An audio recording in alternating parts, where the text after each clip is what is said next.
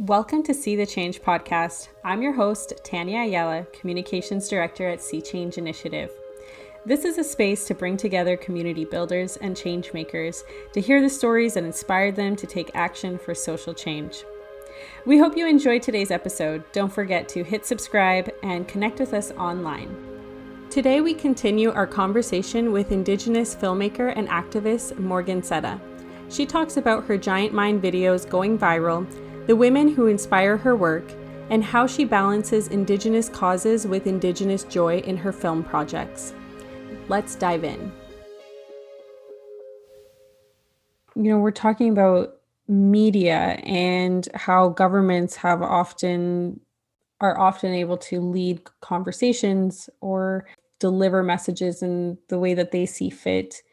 It's kind of amazing to me to see that social media is now forming a connection that creates solidarity between communities that might have otherwise never connected before. Did you think that this was the way to take media into your own hands? Not at all. When I first started, I guess TikTok would be my biggest platform at the moment and ever. So when I first started TikTok, it was kind of just this pandemic pastime that I feel like a lot of people started their TikTok accounts during. So I was mainly just interested in what the algorithm was feeding me, things like cats and the coffee trends that were just all over. Yeah, the whipped coffee. Yes. So that's where I started kind of on TikTok, and I started posting like my cat and just being like a reformed Tumblr user from the mid to late 2010s. So I was just like, I'm going to post kind of whatever. And then I posted one day about being an Indigenous filmmaker. So I posted I've been an Indigenous filmmaker for 4 years now. And that was my first post that kind of, I guess, got any attention from any algorithm that TikTok deemed appropriate. So I started getting some followers, and I kind of found like a niche where I was this Indigenous lifestyle filmmaker, photographer account. And then when Giant Mind started, that's just what my account kind of became. But when I started with any online social media, I never really kind of grasped that it could be this tool for education or spreading awareness, especially my own personal platform. I never in a million years thought like this is what I can do. Yeah, I mean, it's incredible to see that type of content go viral. It does a good job of delivering those messages. There's a lot of potential for organizing. Based on your platform and on your online activism, you were recently featured in the Toronto Star. What was that like for you? What do you think that means for the future of this movement?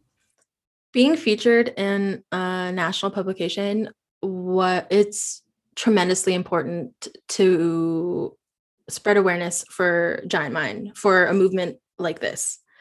Giant Mind and the Yellowknives Dene First Nation are far removed from 90% of the Canadian population. There's very much an attitude that it is out of sight and out of mind, and that is extremely harmful to my community and just the general public regarding Giant Mind. People need to be educated on what's going on. This is the Canadian taxpayer dollars that are being spent. It's a vast amount of toxic arsenic that is potentially at the ready to ruin an entire community and vast kilometers of land. So it's really important to be featured on national, international publications and for media sites and like to be featured in articles so that the Giant Mind can be spread further, so more people can be aware of this situation. because through spreading my TikTok videos and just sharing about what's going on, a lot of people were just incredibly surprised and had no idea that this was an ongoing situation, that this was something that Canada had done, they had had a role in. And through reading some of the reports that are readily available through the giantmindmonster.ca website, a lot of it's incredibly shocking, just the depths. And if I recommend any Canadian, if they have just a spare half hour, to read through some of those, specifically the health impacts on the Yellowknives Dene First Nation community. That's the most important section, because it details from how right at the conception of Giant Mine, when the mining company first started canvassing the area that would now hold the Giant Mine site, that they were already in talks with the Canadian government. The Canadian government was well aware that arsenic was poisonous by 1907, when the first arsenic treatment machine was publicly and commercially available. That was more than 40 years before operations started in Yellowknife. So it's extremely important to note just how much of a role the Canadian government had in this. And it's super important for national, specifically publications and media sites, to bring awareness to the situation so that all of Canada can be aware. I think that's what is interesting about this particular issue is, like you're saying, there was already so much information on the potential toxicity of this mine. So it's not one of those situations where, present day government can look back and have the excuse of, we didn't know it was going to happen. We didn't know that this was going to be so bad. So I think that's very unique and very important to know, like you've been saying. And, with your work and getting the message and getting the issue out there to the general public, what keeps you motivated? Who inspires you to keep at it? One of my biggest inspirations, it definitely would be my mom and the women in my life. The continual selfless work that they do for their communities, for our communities. And I recognize that I'm just so incredibly blessed to have grown up with this group of women to raise me, and to just have this strong, just matrilineal, like ancestral line that just really empowers me. That's my biggest inspiration, is to know that I come from this really strong family, and that they uphold me.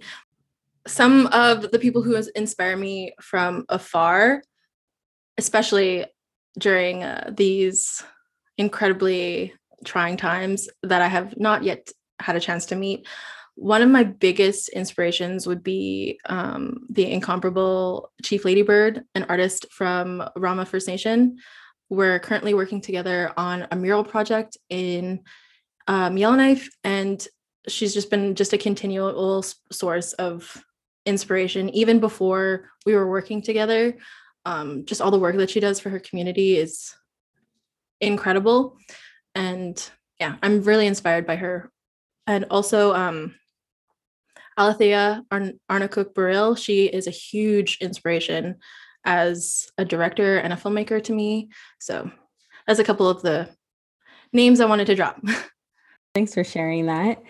And what can we expect to see next? So you mentioned you're working on a mural. Like, what other projects are you excited to work on this year? It's funny because specifically with my colleagues, I like to joke that I have a million ongoing projects. And if someone were to ask me to do a project today, I would probably say yes. And further drown myself in deadlines. But I have a lot of upcoming films that are going to be published through Deshinta Center for Research and Learning. I work with them as their digital media coordinator. So what I essentially do is I'll document our traditional Dene ways of life. A lot of our workers who work for Deshinta are Yellowknives Dene members or Indigenous from other northern communities from the Northwest Territories. And it's really empowering to work in that sort of work environment. And it's really inspiring as well from a filmmaker's perspective to always have people who are just as passionate about documenting our traditional way of life. So I have a ton of upcoming short films and projects that I'll be releasing throughout the year. I'll also be working on a feature-length film that is currently untitled, but it will be my first personal film that I will be producing, and it's going to be about my community, specifically how we react to the coronavirus pandemic, and that may also play into just the activism and spreading awareness about Giant Mine. Okay, so you're going to be very busy, but that's very exciting to see that that you're using your filmmaking in a way that is empowering to you. And one of the things that I was thinking about when, Indigenous people of color, they take on the mantle of activism, especially using their work to promote causes or raise awareness of issues. Sometimes it becomes a little bit difficult to make space for joy, where we focus on trauma rather than strength. So yourself as a filmmaker, how do you make space and keep space for Indigenous joy in your filmmaking? With my work, and a lot of the work of other filmmakers and activists who've paved the way before me, I believe that there's more of an audience for Indigenous traditional ways of life and just seeing what our stories look like specifically through an Indigenous lens. There's a lot more of just a demand, which there has never been before. There's always been a demand for kind of marginalized storytelling, but it's never been done through a correct lens. It's always been, if not completely directed or produced by settlers, colonizers, it's produced or funded by them. So it's really empowering to see so many of us using this skill that is filmmaking and photography to highlight what it truly looks like in our communities. And that's really, really empowering, because a lot of media and a lot of what we've consumed as youth, specifically outside of our communities, doesn't really shed our communities in the best light. So to be able to take photos of laughing Dene babies and just how beautiful the midnight sun is and the northern lights, it's really, I guess it brings a lot of joy to be able to balance those two, balance being an activist but also being a filmmaker in every right. So that's been the biggest joy, has just been able to document what I see on a day-to-day basis to be truly beautiful, and to have people who have maybe a different ideal of what beauty is agree, because there's no denying that even though it's brutal, and some of my films specifically regarding like caribou harvesting, people, even like vegans or vegetarians, will comment about how beautiful it was, because it's just handled so delicately, and it's done through a lens that is Indigenous. So that's really empowering. Amazing. It's really exciting to see what's next. And community first is a term that we use a lot at Sea Change Initiative. It's kind of one of the pillars of what we do. What does community first mean to you? Community first aligns with a lot of Dene laws, which if you were to look it up, there's a set of Dene laws that are almost like testaments to how a Dene person is to live their life in a traditional sense. And those values that are values that our people try to live by every day. Some values, such as the most important laws, would be to help each other and to share what you have, to love each other as much as possible. And it's always done through a lens of taking care of each other and making sure that you're looking out for your family members, your friends, your neighbors. It's always this community-driven value that they try to instill in Dene people from a very young age. And it really aligns with the traditional Indigenous values that we have in our communities.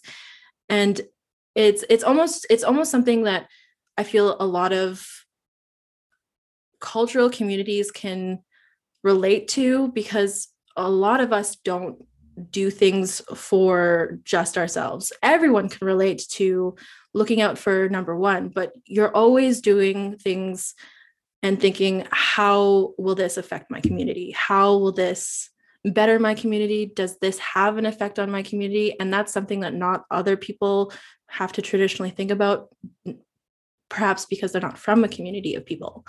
So it's really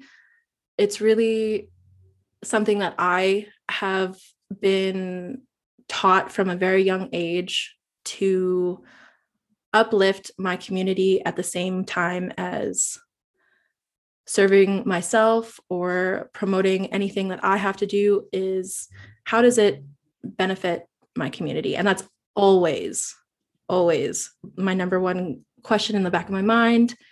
And that's always what I'm going to be considering whenever I do something. Is it going to be benefiting my community? Because I am always going to be thinking about my community. And it just really aligns with a lot of the things that I've already learned as youth in my community, and I respect it a lot. That's really beautiful. It's really nice to hear about your connection and how that's thriving now, as you continue to create content and create films. So that's really great. Morgan, thank you so much for joining me today. I really loved this conversation, and I really appreciate that you took the time to share your insights with me. Masi Cho, thank you so much for having me. Thanks for listening to See the Change podcast. This has been a See Change Initiative production, written, edited, and produced by myself, Tanya Ayala, music by Charles the Emperor. If you enjoyed this episode and you'd like to help support the podcast, please subscribe, share it with others, post about it on social media, or leave a rating and review. To catch all the latest from See Change Initiative, you can follow us on Instagram, Facebook, Twitter, and LinkedIn. For more information about our guest, check the show notes for more links and resources. That's all for this episode, folks. See you next time.